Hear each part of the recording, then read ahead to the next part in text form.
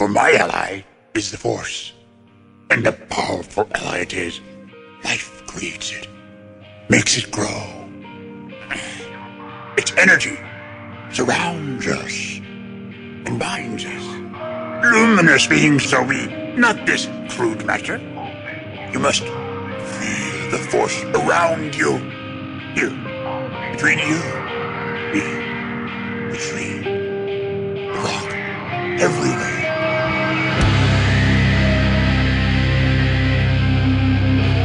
I am a Jedi, like my father before me.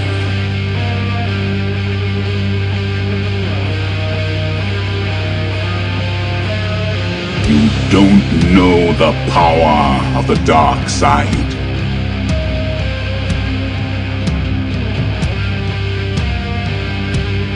If you strike me down, I shall become more powerful than you can possibly imagine.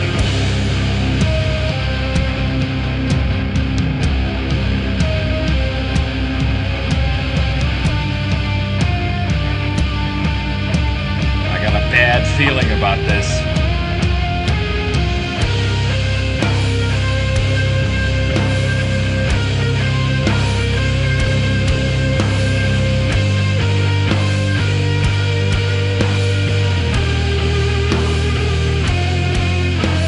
Welcome to episode 165 of Blue Harvest. I'm your host, Halls Burkhart. And I'm your host, Will Witten. And we're back. After a interesting week last week. Indeed. Things went off the the rails a little bit. Walls. Things were off it. Yep. And we'll see how it goes this week. See if the same thing happens. I bet you it doesn't. We've got some cool stuff to talk about. Nothing like earth-shattering. Nothing like, huge episode 9 news or anything. But some cool stuff regardless. Before we get into all that, I guess I'll give you guys a little bit of the business. You can like us on Facebook at facebook.com/Blue Harvest Podcast. You can follow us on Twitter, Twitch, and Instagram at Blue Harvest Pod. You can email us at blueharvestpodcast@gmail.com. We have a Patreon now. So if you really like our show and want to throw a couple of bucks our way to help support and upgrade the equipment and all that kind of stuff, for a little extra giggity in return. Yeah, you get at least one bonus show a week. That's at least. Honestly, there's been a couple of weeks where there's been 2. In fact, we just put up a piping hot new episode. Star Wars Year by Podcast, episode 1, with me and our buddy Steele, up on the Patreon feed today. So go check that out. It's a lot of fun. That's patreon.com/Blue Harvest Podcast. And, by the way, we're part of the Making Star Wars Podcast Network. That still hasn't really sunk in. It's only been like a year and a half. It's only the best damn-ass thing that's ever happened to our podcast. It's only the best damn-ass Star Wars podcast in the podcast network in the galaxy. So after you're done listening to us and you're like, damn, I could use a little more Star Wars. Well, guys, go over to the toy store that is the Making Star Wars Podcast Network, where you will find lots of podcasts with many more action features and a lot more play value. I've been watching a lot of toy videos on YouTube lately. Podcasts like what, you may ask? Now This Is Podcasting, Steel Wars, Rebel Girl, The Sith List, Rogue One, Podcast 2187, Tarkin's Top Shelf, Idiot's Array, First Order Transmissions, and The Cargo Hold. Quality audio entertainment. All around. Your ears. So what you been up to, buddy? Well, you know, this, that, same old. Enjoying the full release of PUBG. Oh, yeah. And I played today. Last night I downloaded the Battlefield beta. The Battlefield, I guess it's 5. I don't know if it's Battlefield 5 or V. I'm not sure. But the open beta for that. And it is really good. Actually, cool. I was surprisingly impressed. And I'm probably going to crack a little more into it this weekend. Yeah, I have that new Spider-Man game sitting on my table. Dude, no. Have you played it? No, man. I got it today. I don't have... Oh, you got it today. It came out today.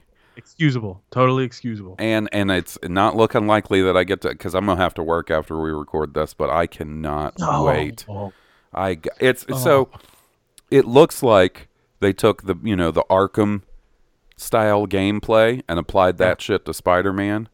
It's probably incredible. I can't wait. I'm so looking forward to it. I don't know this, right? I don't know what the game's going to be like. I did watch a little video of them in production. I have the DVD Spider-Man Homecoming, and they do a little chunk, on the Spider-Man game, talking about how it's in production and what's coming and how excited they are. And dude, from everything I've seen about this Spider-Man video game, this Spider-Man video game could be one of those games that sells consoles. Oh yeah, it's rare in these days that you have one that does that. The last time it really happened for me was, like Halo for the original Xbox, right? And like Gears of War for Xbox 360 and stuff like that. Like those games made me buy a console so that I could own them and play them. Honestly, and I feel like Spider-Man's one of those for the PS4. It's such a shame that PS4 is so damn expensive. Yeah, I mean, I know you get what paying for technologically, but it's just so damn expensive. I mean, the thing is nowadays you can get your hands on a PS4 for not too bad. You know what I'm saying? Right. If you don't, you can probably find a hawked one or even a used one. Yeah, that's what I'm saying. Like a used one at GameStop. If you go with just the PS4 Slim, you don't try to get all the bells and whistles with the Pro. Like if you're not concerned and don't have a 4K TV, then the PS4 Slim is all you really need. I have a 4K TV and I play on a Slim only because the majority of my play time is on the Xbox. So I was more concerned with getting the 4K Xbox than the PlayStation, Right. I was going to try and get my hands. They did a limited edition Spider-Man PS4 Pro console. No. And I was going to try to get it, dude, but it sold out. And the only place I wanted to get it was GameStop because I wanted to trade my old PS4 in. You know what I'm saying? Like, yeah, to get a little chunk of money off of it. But yeah, I couldn't manage to get my hands on it. And I know this isn't the video game podcast, but the paradigm has got to change. Okay, there was a paradigm shift from renting video games. You can still rent video games on like Redbox and stuff. Right. And GameFly, subscription service. But, it's just, something's got to change. Honestly, PlayStation has sort of a digital game rental service. Do they? Yeah. Xbox may have something like that I just don't know about. Well, Xbox has the Game Pass, where it's kind of like Netflix for Xbox games, where you pay like $10 a month and you can play any of the games that are up on the service. And there's a lot of really good stuff too. Right. I would imagine, especially when we get to, I wouldn't be surprised if this next console generation goes fully digital. I know, Xbox kind of shot themselves in the foot saying that they were kind of moving that way with the Xbox One, and then they stepped back on that, but it's an inevitability. It is an inevitability. Buying physical games will eventually, I think, go out the door. And it may not be the next generation. It may be the one after that. But it's going to, they may even start doing a thing where, like, when the next Xbox comes out, you can buy the fully loaded one that has a disc drive and stuff. Or for $50 cheaper, you can buy one that doesn't have a disc drive. And you just download all your games, Oh, that's cool. I'm not saying that that's what they're going to do. I could see them. It makes total sense. Doing that in a way to sort of transition people over to not using. But, I say that and I still buy physical games. I buy digital games and physical games. I do the same thing. And it's odd. It's just so odd. It's an odd feeling, I guess, because I grew up in the original console wars days, because I played most of the games that were released for NES. And I say not most. It was probably less than half. But the ones that you think of. When you think of NES games, I remember. You played the hits. You played the hits. 12 or 15 of, NES's greatest. I played them all. SNES, okay, I played, 10 to 12. There were some SNES games I missed out on. And then every console progression, there are more and more games that I missed out on because games became more expensive. games came more specific, and I mean that's great. That's what we want. And now games are so expensive, and so much effort has gone into their production. I really only play on my last 2 or 3 consoles. I have only played really the handful of games that I could afford. Probably it's probably more than this, but probably a good 12 or 15 on each console. I probably had 15 to 20 on the Xbox 360, and then less than that for my Xbox One. Right. And then I rotate and trade some of those in to try to buy the new game. So I lose those out of my library, trying to get value out of them still. It's just interesting. I assume it'll go the same way of music. So we all have, and eventually all media, music, movies, video games, is going towards the way of you pay towards a service to access to their content.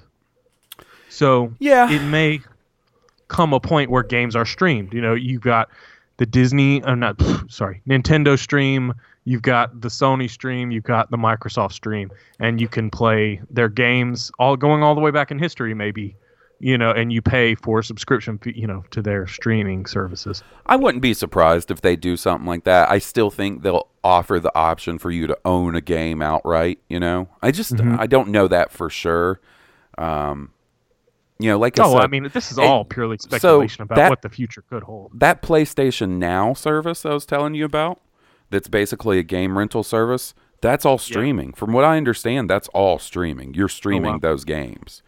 And it's the only way to play, and it's not a complete catalog. It's the only way to play like some PS3 games on your PS4 and stuff like that. Like, because PS4 doesn't offer backwards compatibility.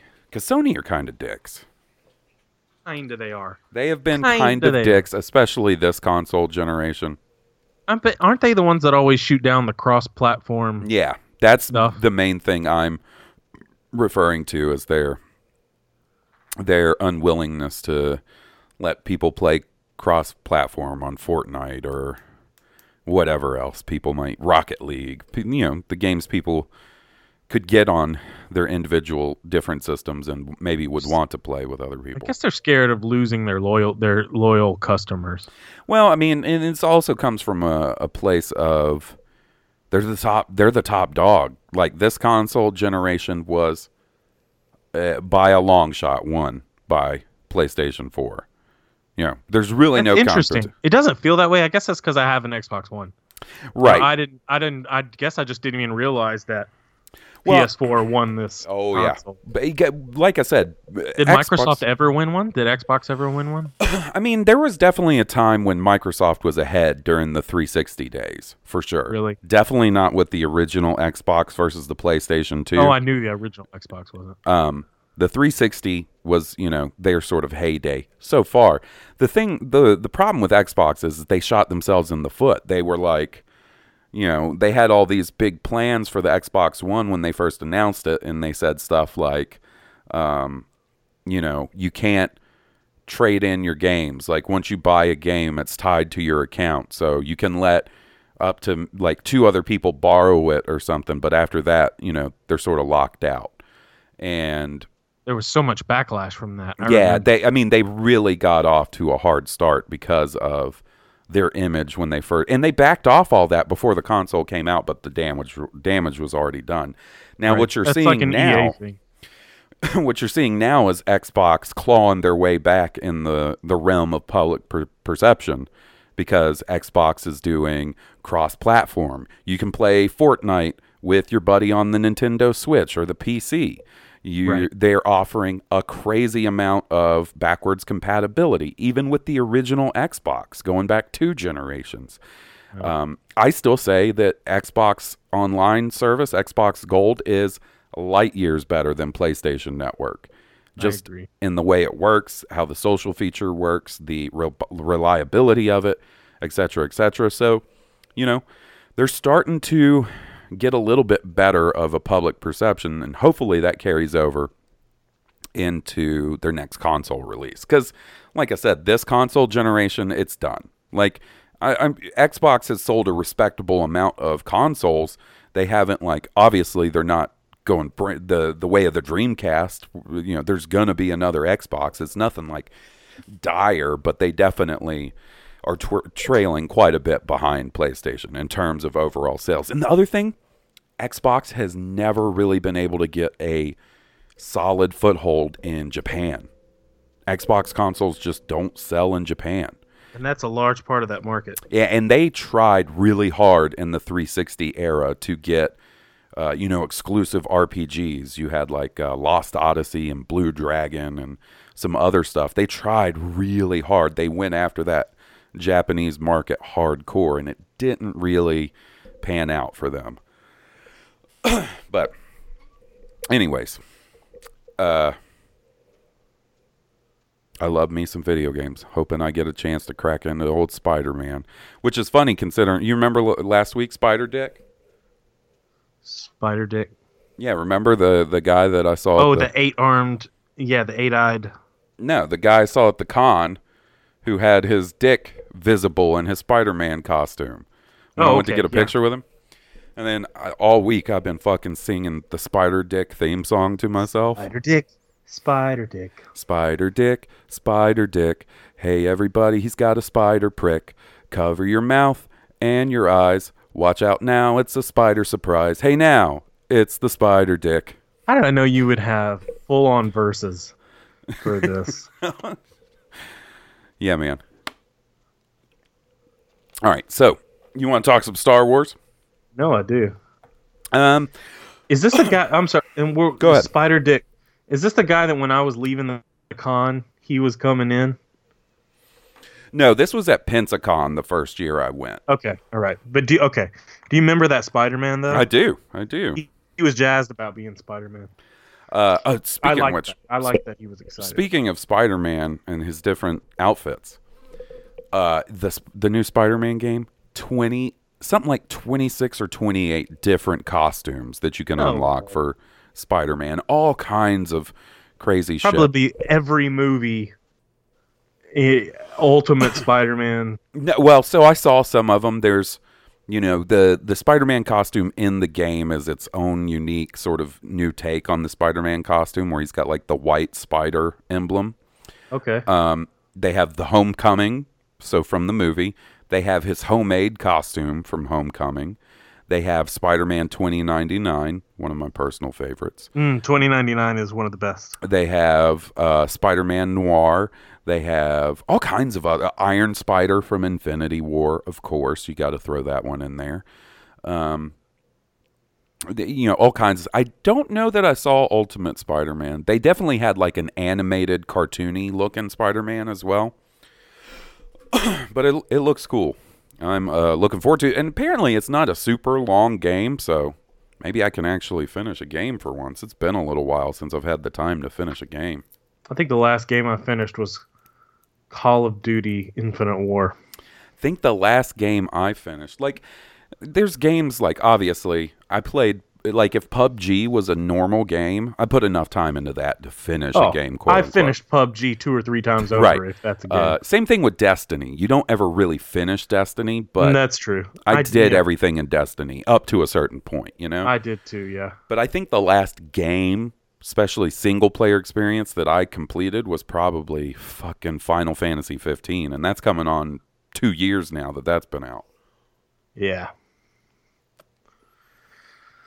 Anyways, that was good. Was that a good one? Was that a good Final Fantasy? I really dug it. Next time you come into town, I'll let you borrow it. Okay. The last Final Fantasy that really tickled my fancy was, I think, 10. Yeah.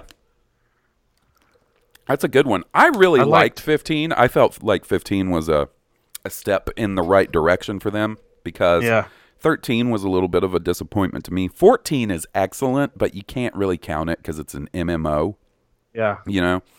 As far as like a single player, dense ass story experience Final Fantasy game, 15 was pretty good. And it looks great. Anyways, Star Wars. Sorry. No, it's all good.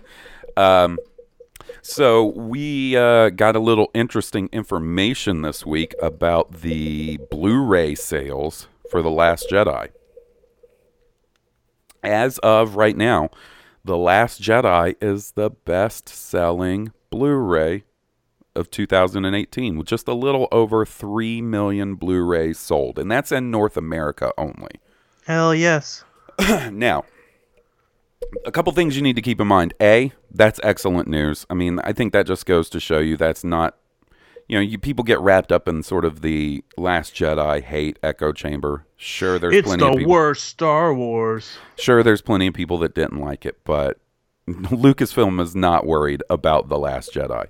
They're laughing all the way to the bank. Over $1 billion at the box office, 3 million Blu-ray, and that's not counting digital sales, and that's not counting sales out of North America. So clearly they're doing all right. Now, something you got to keep in mind is that's 2018 up until September. A little movie called Infinity War just came out like about a month ago. There's a chance that could surpass it. That was a big movie. There's definitely a chance that could surpass it. And you can't really count it out because it was released so much later. So you got to keep that in mind. I've also seen some people saying, yeah, but The Force Awakens sold 5.5 million copies on Blu-ray. Yeah, well, it was the first Star Wars movie in a long time. They did 2 editions.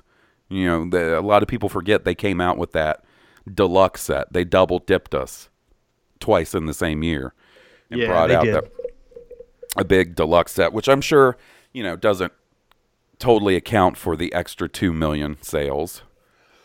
And it could also be that more people have gone over to digital. So, I just liked seeing that, despite some people being really crazy with their hate with that movie, everything seems all right, Everything is just fine. It's just as popular as every other Star Wars. It's going to last. It's always going to be the story. No one's going to go back and rewrite it. I would be in now. What'll be the interesting information will be, if, oh man, I hit a pothole. Oh, well, what I'll be interested to see is the Blu-ray sales for Solo. Now there we're talking about a movie that did not do as well at the box office. But I got a feeling the Blu-ray sales for that are going to be pretty healthy too. I don't know. Yeah. And when does it go on sale? So Solo comes out digitally a week from today, and then like 2 weeks after that it comes out on Blu-ray, or a week and a half or something. So we're not far from Solo being out. I'm getting the Solo itch so bad. I know I'm going to get it digitally. I know I'll get it on 4K Blu-ray. I'm a fucking sucker for Star Wars. I'm sorry. Sorry, guys. I'm going to do it. I'm just ready to watch it again, I tried to do some research and see if there was some sort of charting or sales numbers for digital sales for movies, and I couldn't really find it. I would be interested to see what that looks like for... honestly, all 3 of the released Star Wars movies, home-released Star Wars movies so far, Force Awakens, Rogue One, and The Last Jedi. I would be really interested to see what their digital sales are like. I just can't find that information. Speaking of The Last Jedi, old buddy Rian Johnson announced a new project this week. Are you kidding? What is it? He is going to be directing a movie called Knives Out, starring Daniel Craig. Really? Mm-hmm. When is this in relation to his next Star Wars? This is Star Wars trilogy, I mean. So he's going to be doing this in between The Last Jedi and the new Star Wars movie. They're going to start shooting this movie in November. It's a small movie. You know what I mean? This is not a high budget. He's doing a very small movie. You see this a lot of times. This is a terrible analogy or comparison, but you know how like in between Transformers movies, Michael Bay did like, what was that movie about fucking muscle dudes? You remember what I'm talking about? Wasn't like Marky Mark and the Rock in it or something? Marky Mark and the Rock. Oh, yeah, and they're juiced, and they do a heist. It's based on a real story. Yeah. I know what you're talking about. I forget what it's called. Pain and Gain. Pain and Gain. There you go. So wow, that was good. This is basically the same thing. He's doing a smaller movie because we all kind of knew, like, the first movie in his Star Wars trilogy was going to be a little whiles out, especially with, in between The Last Jedi and this movie we're getting, we got Solo, we're getting Episode 9. That's not till December next year. Like, the dude doesn't want to just sit around. Like, yeah, he's going to get a project. Of course, and I think it's good. It helps your creative juices staying active. Yeah, and apparently this all sort of came together, which is interesting. I didn't know this. The newest Bond movie sort of fell apart, and got delayed. So that's why Daniel Craig was available. And apparently there was a little bit of a bidding war for this movie. It was sold at the Toronto Film Festival this week, and it caused sort of like a bidding war with like different studios and stuff. Interesting. That's good. It's good for Rian Johnson. One of the things that... Okay, I like Daniel Craig. I like Daniel Craig as James Bond. I'm irritated that Daniel Craig is not as fond as playing James Bond as I like him as James Bond. It makes me a little irritated with him. Yeah, but he's kind of got... When you hear him talking about it, I kind of get it. Like, he's just like, dude, the workout regimen and stuff and being physically James Bond is a pain in the ass. And so how many has he done so far? 3 or 4? He did Casino Royale. Right. He did A Quantum of Solace. Not very good. I liked it. I found it... I couldn't keep... I'm not a big James Bond guy in the first place. Oh, you aren't? I enjoyed Casino Royale to the point where I was like, oh, okay, I sort of get the James Bond thing. Then the second one, Quantum of Solace, I just had trouble following it in the theater and wasn't that interested. And then he did Skyfall, which was kick-ass. I haven't seen that one. Was really? Was that the last? So he's only done 3, or was there another one? I think he's done one since Skyfall, but I can't remember the name of it because I don't think I've seen it. Okay. Let me look real quick. Yeah, why don't you look that up? But yeah, he kind of has the sort of the same reasoning Hugh Jackman had about not being Wolverine anymore. It takes a lot of work to be in fucking I get it. James You're Bond done. or Wolverine shape. You're done. You're just done doing it. Dude, I'm in fucking Fat Albert shape, and I don't want to be James Bond. Well, I mean, there's all this fan uproar that fans want Idris Elba to be the next James Bond, which I'm fine with. I think that could be badass. I think it would be good. I just don't want him to shit on being James Bond the way he shit on being Heimdall in the Marvel cinematic universe. Oh, did he actually shit on that? I didn't know that. He was like, I hate wearing the fucking contacts and, just ready to be done with it. Glad his character died in Thor Ragnarok. Huh. I don't like that. I don't like when actors... The one thing I would say about Idris Elba as Heimdall is they didn't give him much to do in those movies. He's barely in... When you really sit down and think about it, he's not in those movies a touch. He's not, but he's one of the things that makes he kind of cements the Asgardian realm. Yeah. Him and Anthony Hopkins make it godly and epic. I can totally see. I like him as Heimdall. I mean, disappointed to hear he didn't have a good time doing it, but I don't know. I hope he has a good time being James Bond. Is all I'm saying. I hope he if that does end up happening, I'm interested enough to check out a James Bond movie again. And maybe it's because I just watched The Office and I saw him as the substitute boss again, and was like, fuck this guy, fuck Charles. That's the one. That's where Jim is trying to be funny and become friends with him, and he's just not having it. Isn't that sort of the storyline? He prefers Dwight. Right. When he's everybody in the office is trying to get into soccer. They're like, oh, we love soccer. Yeah, I think he could do pretty kick-ass as Bond. I think it'd be great as Bond. Honestly, I'm not going to lie. Part of the reason I want him to be James Bond is just to see the assholes meltdown God. about a black guy being James Bond. Yeah, please. It'll be delicious. I want to. It's like putting a Philly cheesesteak on a table, and I'm like, oh, that looks delicious. And these assholes are about to fucking show their true colors. Yeah, right. And like, really, and honestly, like, I would be totally fine with that. I'm totally cool with that. I'm totally cool with this 13th Doctor being a woman. Like, it's awesome. Like, characters that don't have to be boxed into this one thing are awesome. Yeah, you know what? I think anytime you can maybe not hold a character so preciously and allow it to grow and change is a good thing. If you just roll with the punches, and like let the story do its thing and just try to be entertained. Like, from as far as I know, that's how some in arms about everything. Right. That's how some epic comic book characters really hit their stride. And became real characters. Yeah, I mean.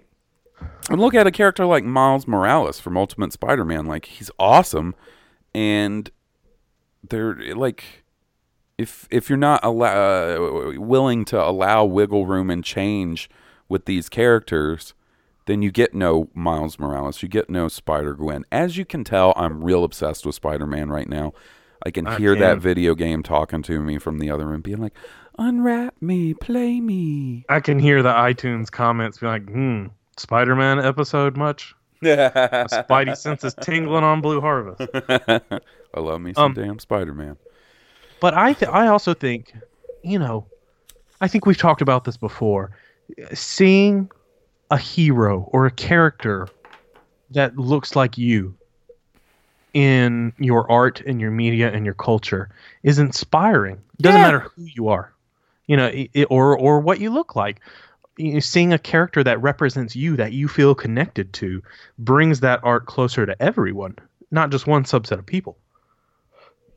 Absolutely. But some people take this weird ownership over a character or a movie franchise where they feel like it's theirs and only theirs, and it should only represent them and their way of thinking, Purity. What it is it's fear of change. All those people don't like change. Fear of the unknown. Fear of the other. Right now in our world, that's a really big deal. It's a really big problem. And, they act like diversity is a bad word, and inclusion is a bad word. Yeah. What's wrong with making people feel included? What's wrong with working together? You don't have to be a purist, Yeah. Not everyone has to stay on their prescribed islands. Yeah, man. And honestly, it kind of just comes down to maybe one of the most important tenets of life. Don't be a dick. Don't be a dick. Don't be a dick. So, and on the seventh day, God rested and said, "Don't be a dick. Don't be a dick. You dick." So Kathleen Kennedy, from one controversial Star Wars creative to another. Miss Kathleen Kennedy. It was announced this week that she will be receiving an honorary Oscar, and it's actually a special reward called the Irving G. Thalberg Memorial Reward. Okay? Yeah. And I've got a little article pulled up about it. The Irving G. Thalberg Memorial Reward is awarded periodically by the Academy of Motion Picture Arts and Sciences at the Governor Awards ceremonies to creative producers whose bodies of work reflect a consistently high quality of motion picture production. It's named after a legendary head producer from Metro-Goldwyn-Mayer. And it's one of these awards, it's not handed out every year. You know what I mean? Right. And just to give you a little idea of who Kathleen Kennedy, the company she's going to be holding when she receives this reward. In 1941, it was rewarded to Walt Disney. Oh, wow. It was rewarded in 1952 to Cecil B. DeMille. I'm skipping some of these because I don't know a lot of these. In 1967, it was rewarded to Alfred Hitchcock. In 1986, Steven Spielberg received the reward. In 1991, Uncle George Lucas. 1994, Clint Eastwood. 1999, so right. 1999, Warren Beatty. 2010, Francis Ford Coppola. And now, in 2018, Kathleen Kennedy. Basically, you get inducted into this from making multiple high-quality movies. Yeah, and for being basically a badass producer. Man, this...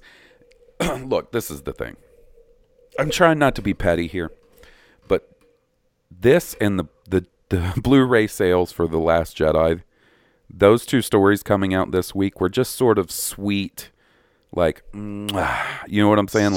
Sweet nectar. Sweet nectar. And look, I'm not talking about someone who was just like, I didn't like The Last Jedi and went about their business. I'm talking about these fucking crazies that are still harassing people, who are making up stories. Kathleen Kennedy's driving Lucasfilm into the tube. Exactly. She doesn't know how to make movies. Exactly. Lawrence Kasdan doesn't know how to... Oh, Dharma does not like... She thought you were being serious. Did you hear that? Yeah. She's like, don't you talk about my man Kaz. Me and Kathleen are tight. I watched Silverado on Netflix, which is a Lawrence Kasdan movie. Oh, is it? Yeah. That's cool. Yeah, what I'm talking about is people like you're talking about who make up stories that Rian Johnson's trilogy has been canceled, that Kathleen Kennedy is going to be fired in September. Oh, really? They're going to fire the head of Lucasfilm in the middle of the production of Episode 9, right when she receives a very prestigious award from the Academy of Motion Picture Arts and Sciences or whatever the fuck, right?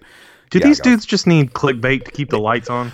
Honestly, do they just need... Honestly, that's what it is. A lot of it is putting out these kind of stories, and it's because they know they can enrage a population of generally less intelligent people. You know what I mean? That will believe anything they see on YouTube or clickbait sites.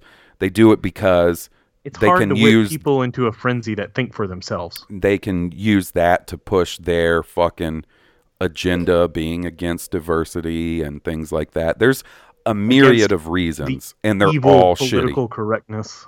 Yeah, like there's a myriad of reasons people do these bullshit clickbaity. In Star Wars YouTube, like, is rife with this kind of bullshit. Like, I watch a lot of YouTube. I hardly watch any Star Wars related YouTube because it's a bunch of fucking... Bunch of hot garbage is what it is. Yeah, there's a bunch of hot garbage going on. But, you know, they just do this to fucking whip up their fan base and then be like, hey, I'm making a fucking comic book about a cybernetic frog. Oh, all you guys agree with me about Star Wars. Why don't you fucking donate to it? Oh my God. That's like going to a sci-fi con and listening to the people who wrote their own books and self-published and stuff. Oh my God. Speaking of cons, this one time. So, you know, we used to frequent Pensacon.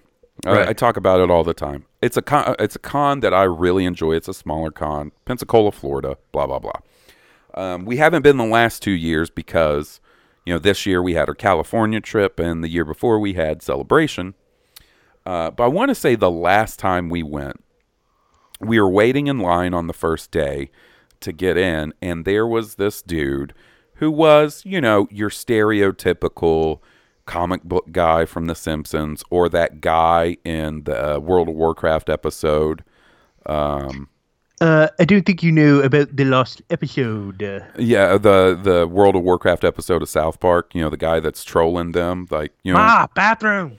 Oh no, that's Cartman. Yeah, I know what you're talking about. Yeah. So he looked like that, and we're standing in line, and he and his buddies are sort of in a little circle in the line, and they are talking with each other, and he is espousing the benefits of watching Star Wars and what's known as the Machete Order, right? Which I actually don't think is that bad. Like, I've watched Star Wars and the Machete Order, and I think it's sort of an interesting... Heard the Machete Order, but remind me of what it is. Okay. I don't remember precisely. So the original, I watch a modified version of the Machete Order.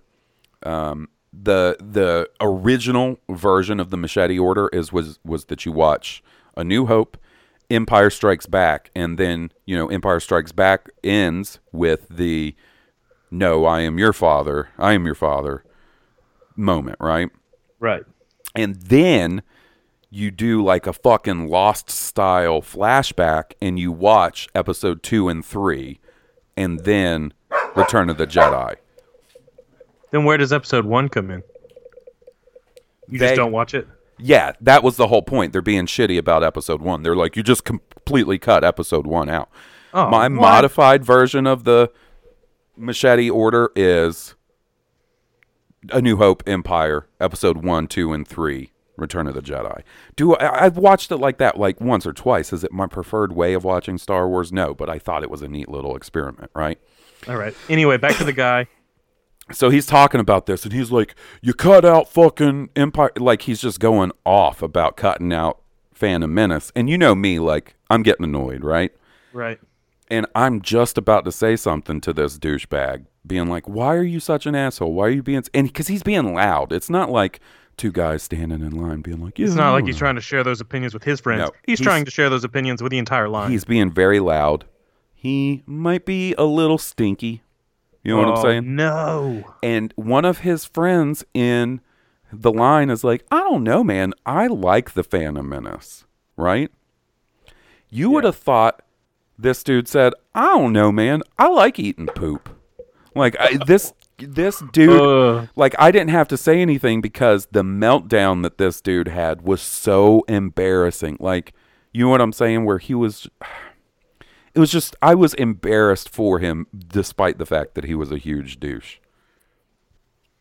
You know what I'm saying? Like, he just made it like, because everybody was like sort of just standing there, like looking at this dude, yelling in his friend's face about, I don't see how you can like the Phantom Menace. Oh, what is this? All I can think about is Will Wheaton. Like, all I can think about is Will Wheaton being this guy going off and, how can you like the Phantom Menace? Will Wheaton's a douche. Yeah, right? I guess that's why that sparked that feeling. Will Wheaton is a douche. And I know there's probably lots of Will Wheaton fans out there that are like, Will Wheaton represents our culture, the game, No, he doesn't. Will Wheaton represents himself, his interests, and his likes. And his friends. Like douchey Chris Hardwick. That's right, Chris Hardwick's a douche too. I seen it. I said it. He's a douche. So is Will Wheaton. You don't want it to be so. Chris Hardwick's TV persona is funny and witty, but... I mean, maybe. I don't know. I have never been a Hardwick guy. I would occasionally listen to the Nerdist podcast back in the day, depending on guest, because they did get good guests. You know what I'm saying? But even then, like, he couldn't win me over. And I'll tell you what. It's the elitist, I'm cooler and know more than everybody. One of the more douchey things I've seen Will Wheaton do, right? He got invited to the Force Awakens premiere, right? And I'm watching the live premiere on red carpet, blah, blah, blah. And they start interviewing him, and he just spends the entirety of his interview on the red carpet shitting on the prequels. Bruh, you're at a Star Wars event put on by Lucasfilm.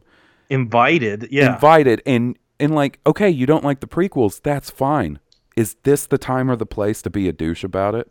Right, and you took a shit in your guest's living room when you were invited. Right, that's the knowledge. Like you have a housewarming party. You buy a new house, and like one of your buddies comes over and is like, "This house is nice, but that is an ugly fucking couch. I hate that couch. Why would you buy that couch?" And then just goes on to tell everyone in your party about how fucking everybody awful this come couch look is. at this stupid couch. You know what I'm saying? Can you believe that? Look at this couch. I'm going to piss on it. I'm going to piss on this couch. Everybody laugh while I piss on this couch. So, also this week, we got some neat pictures of Ray Park in full Solo: A Star Wars Story mall regalia. I actually think those got released today. Because, you know, in the movie, we only really got to look at him in holographic form. Right. And it's cool. I don't know what else to say about it. He looks neat. In Star Wars, is it called a hologram? Is it like is it something specific, like a hollow disc, or is it not a hologram? I believe it's just called a hologram. Okay. And look at those fancy fucking robot feet he's got. Fancy fucking robot feet. They put a lot of work into that costume and that getup for fucking 10 seconds of screen time. That's how you know Star Wars is good. I mean, it makes me wonder if they have more planned for him. I think they did. I don't know. Honestly, I can't say that they did one way or the other because they fucking killed him off in Rebels. It's a whole thing. The Darth Maul thing is messy. It was not the thing of I'm okay with Darth Maul now. Like originally it kind of sat wrong with me just because I felt like if you were going to do that, it felt a little shoehorned. It felt like it was cool to see him. I can't take that away from it, but it felt shoehorned and it felt unnecessary and it felt like a wasted opportunity because they already killed that character off for a second time, you know? Yeah. They had already brought him back and killed him off. So, you know, we already know what happens to the dude. Yeah. And I'm okay with it, but the thing that really sucks about the Darth Maul thing is that was never even originally intended. Like, basically the script says a legacy character shows up, and it's a big surprise. And Ron Howard had to come up with who that character should be, and, you know, ultimately made the final decision of making it Darth Maul, which is all well and good. It just feels like I want my Star Wars to be a little more planned out, you know? Yeah. Like I would, I does that think make it should sense? have been Jabba, and I think Jabba should have been playing both sides. You know what I mean? Jabba would have been cool. Cad Bane would have been my choice. Oh, fucking Cad Bane. You know, the thing about Cad Bane is I don't know that he has the he's as recognizable. He's definitely not as much of a quote-unquote household name as Darth Maul. Darth Maul was the character from Phantom Menace. He was in a saga film. Yeah, he's, you know, the main piece of promotional material from one of the highest grossing movies of all time, The Phantom Menace. Like, Darth Maul is much better, more well-known than Cad Bane. But that does not mean I don't think Cad Bane would have been cooler. I would have lost my mind. I would have thought that was the coolest shit ever. All the complaints I've had about Darth Maul at the end of that movie would have been nullified, and I would not have had a single one about Cad Bane. You would have had all your Star Wars friends asking you, who was that guy? And you would have been able to tell them, you know, like... Yeah, but, you know, I also can see why... The reveal wouldn't have carried as much weight. Right, and, you know, from a business standpoint and a general audience standpoint, it wouldn't make nearly as much sense to use Cad Bane as instead of Darth Maul, but, you know, it's neither here nor there. But I do think these pictures of Darth Maul are cool. It really makes me wish that we had gotten some more Darth Maul. That Solo had done better, and they could have at least explored his... Didn't you tell me there was a Darth Maul video game at one point in the works? There was one in the works that was once again sort of using the Batman Arkham-style gameplay for its combat system. I think that's a wasted opportunity. I do too. I mean, how hard would it be to crank out a Darth Maul fighter, you know, 8 to 10 missions, boom, boom, boom, you're done. Like, before we move on to emails and stuff, since we're on the subject, so video game heavy today, we just brought up Star Wars video games. Do you mind if I tell you what I think Lucasfilm should do with their video games going forward after the licensing deal or contract with EA is up? Please do. I think they should take it internal, meaning I don't think they should allow any one company, be it EA or Ubisoft or Activision, because really, when you get down to the kind of companies that are going to have the cash to buy an exclusive license to make Star Wars video games, there's not a ton. You know what I mean? Yeah. What I think they should do is start taking pitches from any game company that wants to come and pitch them a Star Wars game, and then approve them on that basis. Meaning, like, no one company has the Star Wars license. So let's say Ubisoft. It goes project by project. If Right. we like your project, we license it. Right, like let's say Ubisoft is like, oh, we want to make a Darth Maul game. They bring in a demo and a quote-unquote vertical slice and all this video game shenanigans talk, and it looks really cool, and Lucasfilm is, we like that. You got the green light, make the Darth Maul game, you know? And let's say EA comes in and they're like, well, we want to make a Battlefront 3. Let EA make a Battlefront 3. You know what I'm saying? Like, I just don't know that I want Star Wars video games to be solely in the hands of one company, especially not an EA. And guys, I know it's easy to hate on EA, but all the big video game companies, Activision, Ubisoft, the big players in the video game world are all just as shady, you know? I was going to say, they're all hunting that money. It's They all got loot box games. It's a fucking cutthroat business, and they're all going to follow the trends. Like, video games are not cheap to make. They're really expensive nowadays when you start talking about, 4K games and all the extra shit you have to put in a video game and stuff to grab an audience's attention. Like, Go ahead, I'm sorry. I was just going to say, I think if they did that, we would not only would we probably see, some diverse types of Star Wars games come out. Precisely. I think we would see them more often. It wouldn't be 2 years between a AAA Star Wars release, like 2D side scroller games, the Tauntaun's Adventure, right? And you would also Rampage. You would also, it would allow Star Wars Castle Crashers. Yeah, it would allow smaller indie companies that have made a name for themselves with games like Dead Cells or Castle Crashers, like you said, or I don't know, whatever the fuck, these type of games to make a smaller. Like, what if someone wanted to make Super The Force Awakens in the style of Super Star Wars? What if someone wanted to, what if the company that made Elite Dangerous wanted to make a new X-Wing game?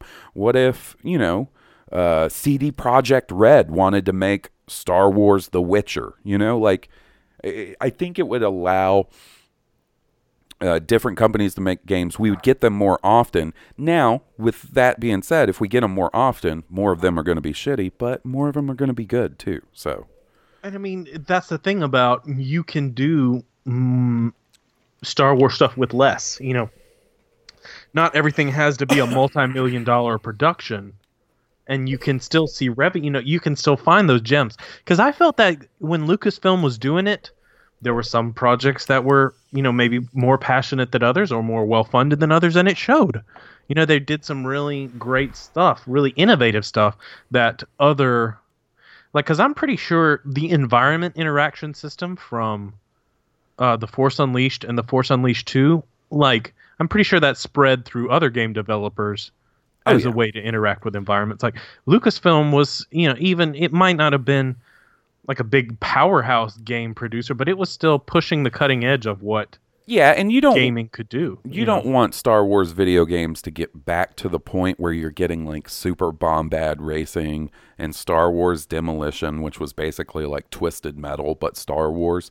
Like, there have been times when you have gotten a lot of bad Star Wars games sort of back to back. I understand the need for quality control, but I think there is a sweet spot where we could be getting more Star Wars video game content and not get to the point where we're getting, Masters of Terras Kasi and fucking things like that, Yeah. All right, buddy, you want to do some emails and stuff? Oh, yeah. We got some emails and we got a voicemail. So, we're going to kick that off in the only way we know how. The right way. Oh, it's so good. Kia D.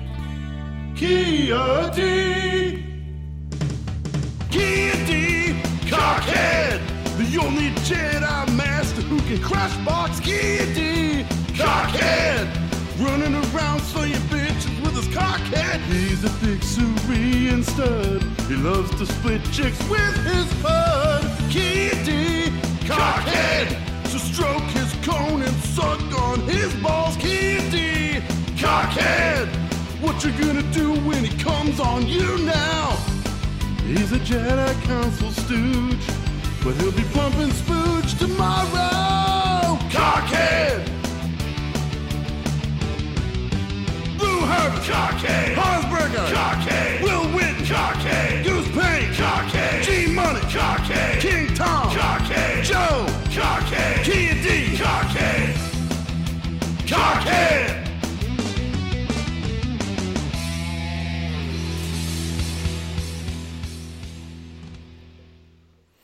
All right. And first up, we got a voicemail.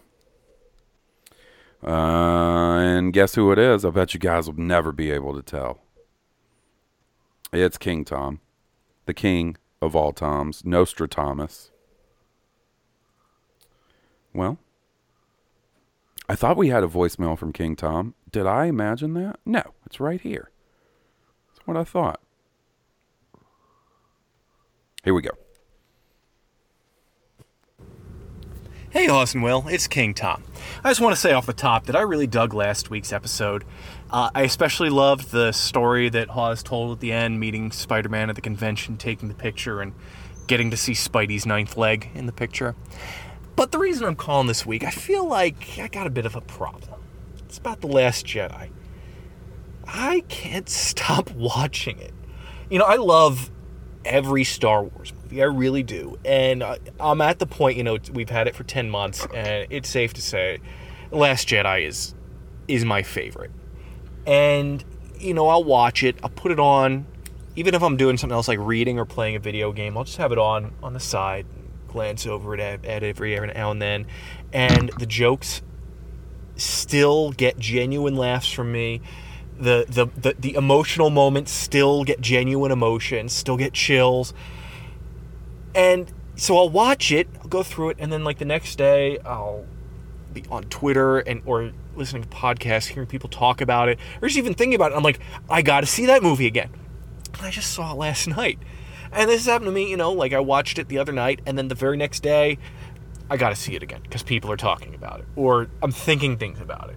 And every year I'll watch other things too, but I'm always going back to The Last Jedi. And I know I said this is a problem, but I don't see it as a problem because I really like the movie and it still has an impact on me. And I was wondering, you know, it's been 10 months now, or, you know, do you still watch it, or how frequently? Because I have seen some people say it was a really heavy movie, can't watch as often as the others, and I respect that. I completely understand that. But, you know, what's your opinion? What are your guys' opinion on it? Rewatchability and all that other stuff. Anyway, thanks for listening, and I'll talk to you guys later. Well, thanks for calling in, King Tom. I don't know about Will, but I still pretty consistently watch The Last Jedi. I have a feeling my viewings of The Last Jedi will go down a little bit once Solo comes out, just because Solo's the new kid on the block, and I'm going to want to, you know, devour that a whole bunch of times and really get it into my Star Wars brain. You know what I've been doing lately, though, because I've been feeling the episode 9 hype really hard, you know, after the cast list was released and pictures are starting to come out and things. I've been doing the double feature, especially if I have a lot of work to do on like a Friday while Jesse's at work. I did it today. I watched The Force Awakens and then immediately watched The Last Jedi back to back. Boom, boom. Fucking Star Wars double feature. And I gotta say, like, it's a lot of fun watching those two movies back to back. And I can't wait for the third chapter. But yeah, I watched it on the plane twice, to and from California. Like, and that's with a million other movie options, you know? I watch it fairly often. I've probably rewatched The Last Jedi more than I rewatched The Force Awakens. Really? That's cool. with every watch, I still love it. Like, I still love it. There are still things that I didn't see. There are 2 lines that ended up grating my nerves, and I don't know why that is, but there are 2 lines that, like, I guess because I've watched it enough, I'm like, ugh, those weren't the best. But the rest of it's, I mean, still wonderful. Still, What's your 2 lines? and they're Leia-centric. When she tells C-3PO to wipe that nervous expression off his face, I'm like, ugh.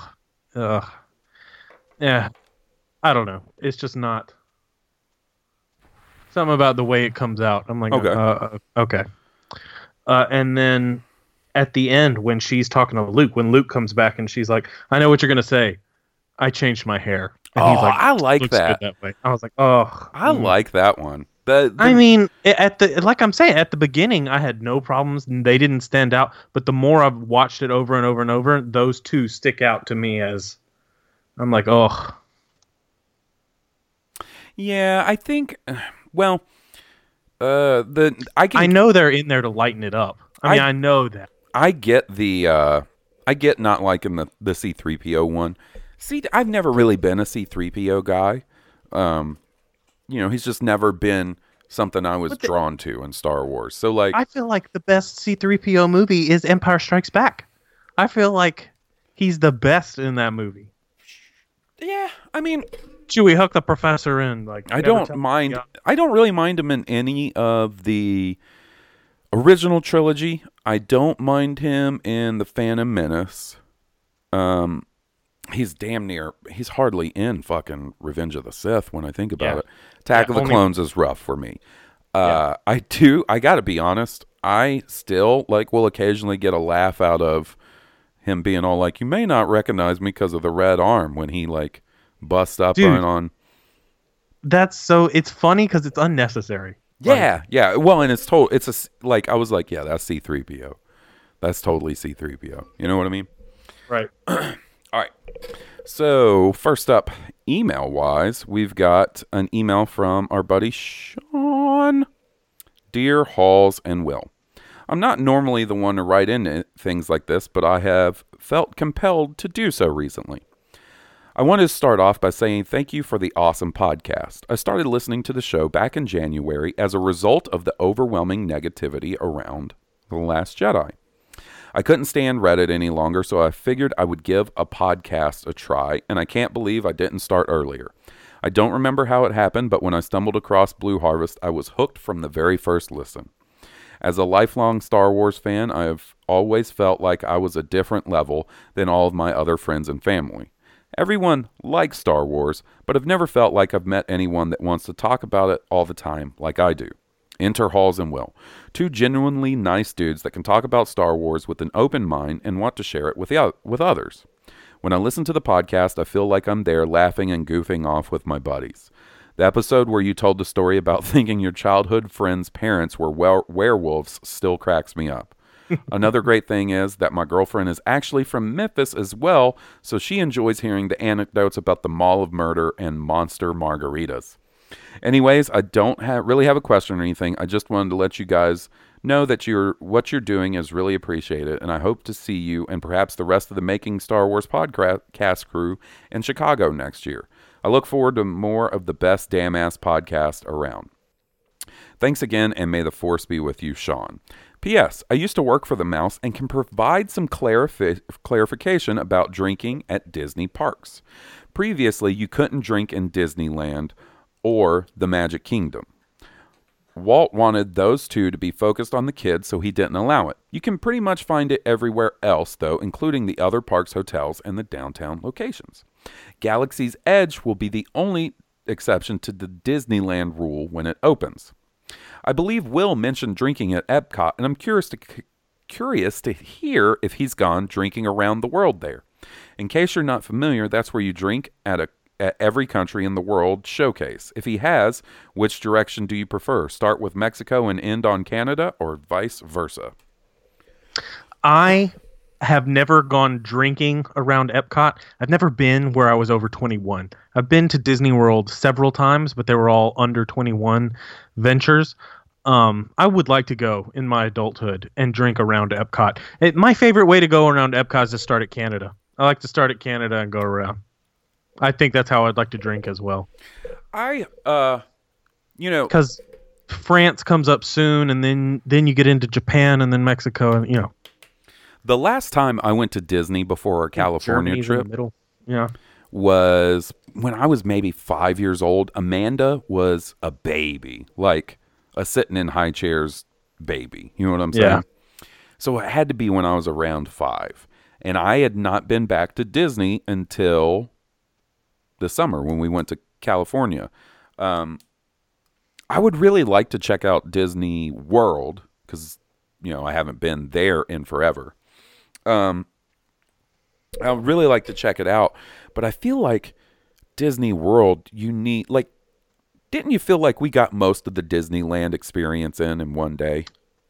I could have done 2, but that one day would have been to look at all the little stuff, to take it slow, look at every shop, every sit down, go.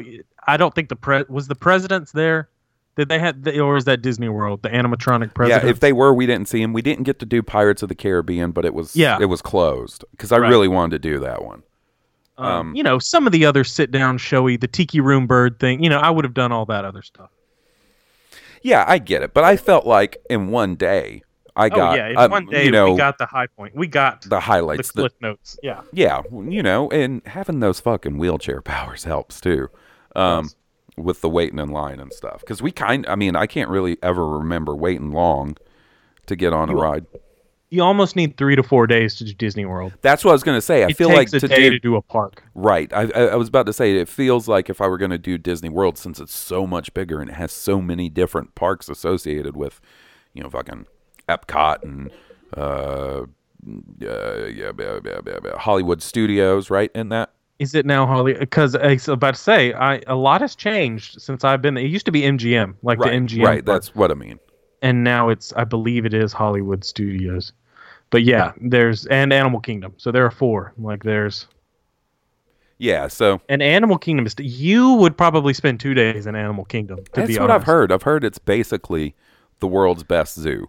And the safari ride, that would be your favorite ride in Animal Kingdom. And I've also heard that, because, they just opened up the Avatar ride in Animal Kingdom, and I hear it's incredible.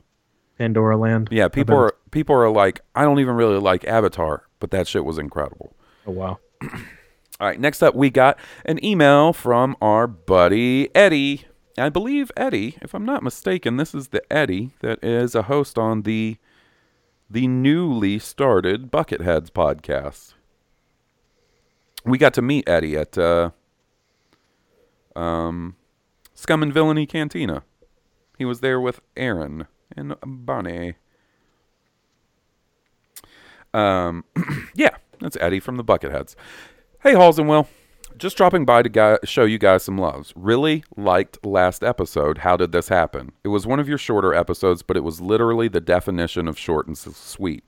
Just wanted to say I like your guys' optimism about Guardians 3 still happening. I myself have come to the terms that there's a good chance it won't come back. But I do want to see the other Guardians again in Thor 4 should they make one. Also, the whole Spider-Dong thing really made me laugh.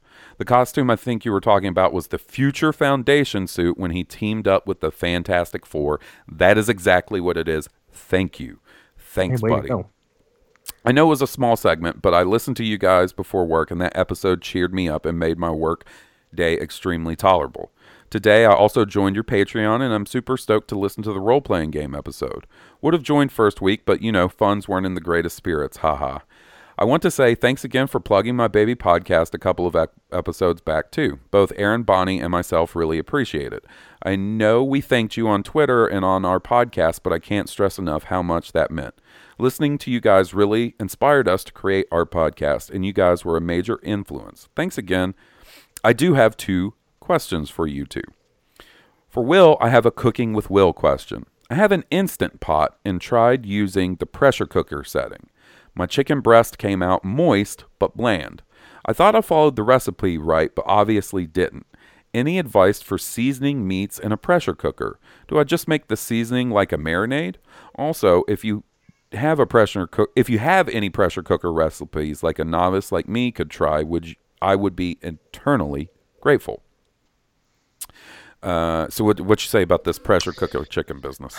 Okay, so in the days of pressure cookers back in the 70s, they were very dangerous. I say very dangerous. They're moderately dangerous. There were some instances of people not using them appropriately, and then they exploded. Nowadays, Instant Pot's pressure cookers are pretty safe. And the Instant Pot makes it really handy. Okay, you made Instant Pot chicken. It was really moist but bland, and you said you followed the recipe. Now, it may have just been your recipe. I mean, it may have been the fact that your recipe did not have enough flavor in the spices or marinade that you choose. I imagine that you can get good flavor in an Instant Pot with the right seasonings. And maybe I'm sure it calls for just a little bit of moisture or something like that. That's what makes it moist is, a little bit of stock or something. But that's where most of your flavor is going to come from. Okay, marinating chicken. You can marinate chicken and get flavor in there by letting the marinade sit on the chicken for about a day or two maybe. And then cook it that way. And then all the flavor will be in the chicken, and it'll be super flavorful when you cook it and still moist. I imagine you did follow your recipe. And also fats confer a lot of flavor, maybe a little bit of butter. I don't know if that called for any, but all of these things can contribute to your flavors. Marinades are for chicken. What were you going to say? Okay, so speaking, I've done a complete 180 on butter. Did you know, like, I used to hate butter? I did not know that. Like, I wasn't a big fan of butter. Like, if butter was, it's not like I would be like, oh, there's butter in this, I'm not eating it. It was more like, I wouldn't butter bread. You know what I'm saying? I don't butter bread. I love butter. I don't use butter as a topping for breads or anything. Right. I really only use it to cook with. Right. But being on this damn keto diet, however, has really changed my opinion about butter. Really? Jessie makes this herb infused butter, right?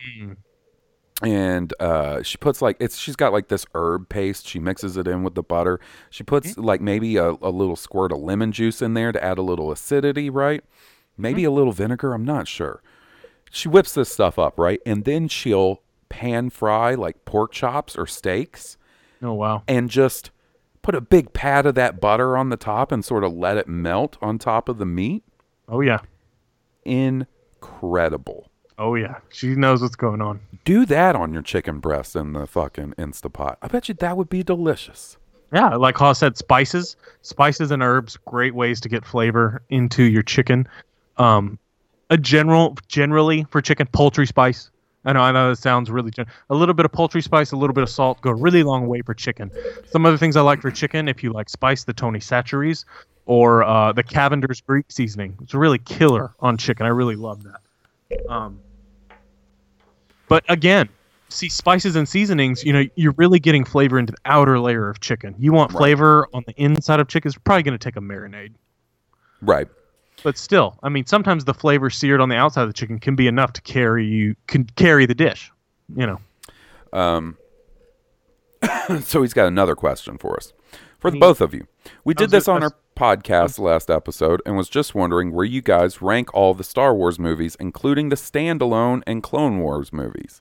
Thanks again, guys. Your Buckethead Moisture Farmer, Eddie. P.S. Halls, keep posting those raccoon vids on Twitter. They're a damn ass good time. Oh, I will, buddy. Jessie has described my Twitter account as I can't believe I'm going to say this because I think the word is stupid. A raccoon stan account. Stan? Yeah, have you not heard this fucking term? It took me, I'm such an old bastard, it took me forever to figure out what kids were talking about when they'd be like, oh, I'm a Kylo Ren stan, S-T-A-N, right? No, I don't get it. And I thought it was like short for something or like, it stood for super tantalizing and gnarly fan or, something like that, right? No, it is a reference to that Eminem song, meaning you're like a crazy, obsessive fan. You know the Eminem song, Stan? Okay. You know what I'm talking about? So you're I don't, but I'll... you don't remember the Eminem... It had the... What was the ladies? There was a... Dido. Dido sang the chorus. It was like, tears don't from my don't not heard up. And it was like the whole premise of the song was it was a fan obsessed with Eminem writing him fan letters over and over again, being like, "Yo, Eminem, why didn't you write me back? I'm your biggest fan." Blah blah blah. Oh yeah. I think I remember this. Okay, now. so that song was called Stan, and it's about a super crazy obsessive fan. So Right. you say you're a stan of something, you're like whatever. Anyway, apparently I'm a raccoon stan. You are. I mean, I can't deny it or argue the point. you are a trash panda file if there ever Oh, was one. dude, did you hear? Our buddy Calvin is who broke this to me. Huntsville, Alabama, is getting a minor league baseball team, and guess what they're going to be called? Ooh, I don't know. The Rocket City Trash Pandas. Wow. That's good. That is good. Huntsville's one for the minor league sports. They used to have a minor league hockey team called the Channel Cats. Channel Cats. I went to see a couple of minor league hockey games in Tupelo when they used to have the Tupelo T-Rex. Minor league hockey. It was a big thing in the 90s. So back to his question. I'm not really one, at least lately, to rank the Star Wars movies, mainly because I feel like it's getting harder for me to come up with a definitive, this is the answer to this question, and it's never going to change. You know what I mean? The rankings, you mean? Yeah, a lot of times my favorite Star Wars movie is whatever Star Wars movie I'm watching. You know what I mean? Like, I think my favorite's always going to be Empire. And I think my least favorite's always going to be Attack of the Clones. But when I watch Attack of the Clones, I have a good time. I enjoy it. You know what I mean? Still a crucial part of the story to progress through. Yeah, and it's got a lot of badass parts. So at the end of the day, like, when The Force Awakens came out, I was super into The Force Awakens to a point where I was like, I think that might be my new favorite. But, things sort of settled a little bit.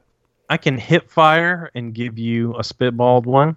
Like, don't hold me to it. Don't quote me. Okay. I might rethink it and replace it if you really... This has to include Solo, Rogue One, and the Clone Wars movie. Right. So go for it. Okay. Empire Strikes Back at the top. Followed by A New Hope, and then followed by Return of the Jedi. Okay. Then we have The Force Awakens, The Last Jedi. Might be The Last Jedi, Force Awakens. And then Revenge of the Sith, Episode Phantom Menace, and then Attack of the Clones. Okay. Now, I don't want to say that the standalones are underneath that. If the standalones could be, let's see, if we rise them on the list to about the Revenge of the Sith level, if we put them alongside Revenge of the Sith, okay, or even above Revenge of the Sith, maybe. Yeah, maybe at a Force Awakens level. Huh? Rogue One, all side by side, because I like all the standalones equally. I gotcha. With the Clone Wars movie, just a little less than Rogue One and Solo. Okay. Solo, then Rogue One, then Clone Wars movie. I gotcha. Well, looky there. Look how all the pieces fell into place. I was about to say, if you pick that apart, though, I would probably be like, okay, I would shuffle that around on you. All right, next up. Yeah, see, that's the thing. Like, I would be the same way. Where, like, I'm like, don't quote me on that. If I got up this morning, and just watched The Force Awakens and sat down to give you my rankings, it might rank above The Last Jedi. But if I had watched The Last Jedi, it would probably, you know what I'm saying? Like, my list is fluid. I know my favorite and I know my least favorite, and everything in between kind of just shifts depending on what Star Wars mood I'm in or what I'm watching. You know what I mean? Like, it's man, I go with the flow. I like what I like when I like it. Yeah. And the other thing is I kind of want to wait to try to come up with some sort of definitive list like that until Episode 9 comes out, because like it or not, episode 9 will affect my view of 8 and 7 and 8, you know, because like I find it hard to break up the trilogies. I hear what you mean, like when you say that, you know. How's it going to go Empire Strikes Back, The Last Jedi, Force Awakens, Return of the Jedi? Like, because if I'm being real, that might be kind of closer to what it is, but I don't like separating the trilogies. Like, see, like I feel like the classic trilogy is my favorite, then the newest trilogy is next, and then the prequel trilogy is. So, for me, like, my top 3 more than likely would probably be Empire, Return, Last Jedi. You know what I'm saying? Yeah. And then, like, A New Hope and The Force Awakens, like, those could interchange for that 4th spot. You know what I mean? And then, same thing goes with spot 5, which would either be Revenge of the Sith or The Phantom Menace. I have grown to really like The Phantom Menace. I know. The more and more I watch it. So, like, maybe on one day Phantom Menace is number 5. Maybe on one day Revenge of the Sith is number 5. You know what I'm saying? Yeah. So, yeah, it's difficult. Like, all right. All right. Excuse me. This one's from our buddy Dylan. What's up, guys? My son and I just started watching the 80s Transformers cartoon. In the first few episodes, I swear I've heard a few Star Wars sound effects. A lightsaber igniting, as well as TIE and X-Wing engines. I assume those are copyrighted. Do you guys have any background on how those sounds were able to be used in the show? Thanks, Dylan. I am not the biggest Transformers stan, to use a term. So I'm not really familiar. I didn't... From what I understand, the original Transformers that he's talking about from the 80s, he said the first few episodes, so I'm assuming the first season, those were produced by Hasbro, specifically to promote toy lines called Diaclone in Japan. Now, the first, second, and third season were produced by a company called Toei Animation. I may be pronouncing that wrong, but it's TOEI. It may be, but it's possible that they had access to some of those sound effects from, I don't know, like maybe they might have ripped them straight off the movie, and it just never got caught. Yeah, I don't know. I can't imagine that the copyright would never get caught or let it go, but they may be modified. They may be the original sound slightly modified, so it's not called a copy. So I can't speak to Transformers, but I've heard something very similar in an anime that I'm really into called Sword Art Online. In the second season of that, so the whole premise of the show is that people are playing these sort of hyper advanced VR online role-playing games, right? Yeah. And in the second season, they are in a sort of post-apocalyptic, sort of cyberpunky Fallout type MMO, right? Yeah. And the main character early on in the season is in like the armory picking out the weapons and stuff he wants for his character. Right. And he straight up picks a lightsaber. They don't call it a lightsaber. They call it either a laser sword or a beam saber or something. But the shit looks and operates just like a lightsaber, including fucking lightsaber sounds. When he turns it on, it sounds just like a lightsaber. When he swings it, it makes the lightsaber sound. When it deflects a bullet, you know what I'm saying? And I never thought to look like in the credits or something and see if it said, you know, laser sword sounds used with permission by Lucasfilm, but it's straight up the lightsaber sounds. It's interesting. That's awesome. All right. Next up, we got a email from our buddy Doug. Halls and Will, I've listened to your podcast for a long time, but this is my first email. Love hearing you guys talk. It's a huge highlight to my week. We've had a couple of first-time writers in this week. That's cool. Thanks for writing in, guys. In episode 9, maybe Rey will be using Luke's green saber. Where is it? Also, in episode 8, did Luke have Vader's crystal? Maybe she makes a double-bladed saber, one side red with the other side green, representing balance. Maybe she uses the blue crystal to build a new one that appears fractured and wild like Kylo's ignited saber. Thoughts? How's that for a first ever podcast email? May the Force be with you, Utah Dougie. So I just get the feeling that Rey's going to be using her own saber in episode 9. I wouldn't be surprised if it's green, sort of to mirror that whole Luke from Empire to Jedi transition, right? I don't know how I would feel about a two-colored double-bladed lightsaber. You know what I mean? With one side green and one side red. I totally 100% get why people think she might or want her to use a double-bladed lightsaber. That makes complete sense to me. I just don't know how cool a two-colored lightsaber would look, you know? Yeah, I get it. It would be cool if she uses Luke's green. I don't think that's the way they're going to go, though, because everything is really about making these characters own Star Wars. Kind of, in the words of Kylo Ren, letting the past die.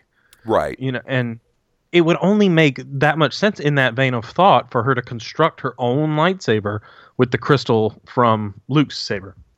And I watched it when I was again. There isn't a shot of two crystals. You just see the one crystal in the base. Oh, really? Yeah. So I kind of also sort of like the idea of Luke's blue crystal having gotten messed up when the saber was broken. So now she has sort of an unstable lightsaber like Kylo. I could see how that could be neat too. I don't know that I would want her to have like the cross guard and things like that, you know? I don't know that I don't like the idea of the unstable crystal for her as well, because I think she's the force of stability, and I think that reflects in her lightsaber. Yeah, I agree 100% with you, because I feel like besides making up a new saber type that looks different and adds some variety to Star Wars, Kylo's sort of lightsaber is very representative of him and like sort of, you know, his dark, brooding, tortured nature. Yeah, kind of broken and attached back together. Yeah, so I totally get that too. That makes a lot of sense as well. You know, they're adding a lot of spirituality to the idea of lightsaber crystals in general. Lightsaber crystals can be corrupted, by the dark side and turn red. Maybe that crystal is just attuning to Rey, and Rey's energy is a green one. I don't know. You could explain it, and maybe that, after what happened with Kylo Ren, maybe it gives off a green light just because the crystal itself has grown. I don't know. I'm just... Yeah, I'm allowing ways for the crystal to turn green through their whole connection from the Jedi to the crystal. You know what I would like to see in a Star Wars movie is I'd like to see someone construct their lightsaber. Like there's that deleted scene from Return of the Jedi where you see like Luke popping a squat in the cave with some fucking tweezers and watch screwdrivers or whatever, like putting the final touches on it, but it's not in the final movie. And I don't know that we'll get it in episode 9 because I kind of feel like, especially if there's a time jump, you kind of start with Rey already having built her saber, Of course, yeah. All right, so we got one email before we wrap this up. One last one for the night, and this comes from our buddy Neil in Chicago. Hey, Halls and Will, I have a question/statement I wanted to bring up. So last episode, you mentioned that Jesse had brought up staying in a haunted hotel when you come to Chicago next year. Was it the Congress Hotel by chance? If it is, I would definitely advise on a hard pass. The Congress Hotel is one of the most haunted buildings in the city and houses dozens of ghosts/spirits. Additionally, 3 of these are believed to be serial killers, including H.H. Holmes, America's first documented serial killer. Dozens of guests have left the hotel in the middle of the night with complaints of spirits watching them as they slept fluctuating temperatures, and scratching and thumping heard from within the walls. Anyway, just wanted to give you and other moisture farmers the heads up before you commit to a not-so-great stay when Celebration comes around. Your friend in the Force, Neil from Chicago. Holy fuck, hard pass. Dozens of guests have left the hotel in the middle of the night with complaints of spirits watching them as they slept. No thank you. Fluctuating temperatures, and scratching and thumping heard from within the walls. Also, no thank you. I would still check it out. Oh my God. Spirits watching you while you slept? That is literally... They're not maiming you or clawing at you or dismembering you. They're just watching. I understand they that, miss dude. sleep. They don't sleep anymore. They're like, oh, I miss sleep. I remember what it was I like. understand that they're not physically interacting with you like that, but I still don't want that. Do you know, like, there would have to be a memorial service for me at Celebration, because if all your hair would turn white. If you'd I come to Celebration, and Hoss, did you bleach your hair? I'm like, no, I didn't. Just woke up and there's a fucking ghost staring at me while I slept. And I was like, oh, I guess I'll just go ahead and die. No, dude, I honestly think that if I woke up in the middle of the night, straight up cardiac arrest. Yeah, I think it would kill me. I have no desire to come in contact with a ghost. You know how the Ghostbusters say, I ain't afraid of no ghost? I am afraid of a ghost. I'm the complete opposite.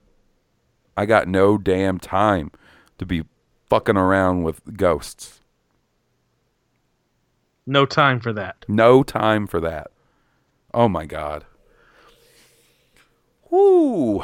You wouldn't want to go in there with like a little EVP, little Ouija board action, ask a question? Hell no. That's how you get possessed. Ain't you ever seen a horror movie? I'd just play it. I would not fuck with the Ouija board. I'm not stupid enough to fuck with Ouija. You know what you should watch? Jesse and I watched it. There's a pretty good scary movie on Netflix right now.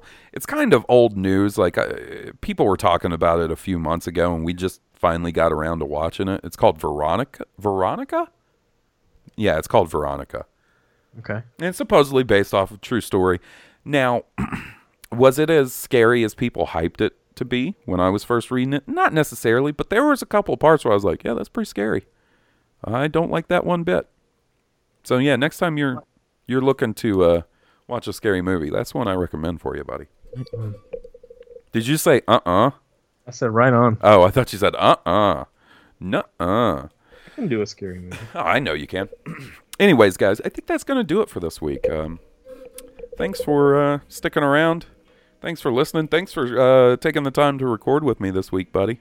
Absolutely, dude. Thank you for having me. If you guys like our theme song, please check out the band that was kind enough to provide the music. They are Stoned Cobra. You can find them on iTunes, Spotify, and at stonedcobra.bandcamp.com. We have a TeePublic store where you can get shirts and things of that nature. tpublic.com/user/Blue Harvest podcast. I have maybe a neat little Blue Harvest merchandise item in the works. But it's not going to be anytime super soon, but I'm starting to look into something. It won't be through TeePublic. I'll update you guys more as it comes around. And if you guys have a chance, leave us a iTunes review. It really helps us out. Helps more people find the podcast, like all of our first-time writer buddies. Anyways, guys, thanks for listening. And until next week, this has been Blue Harvest, and I'm Hall Burkhart. And I'm Will Witten. May the Force be with you. May the Force be with all of you. May the Force be with us.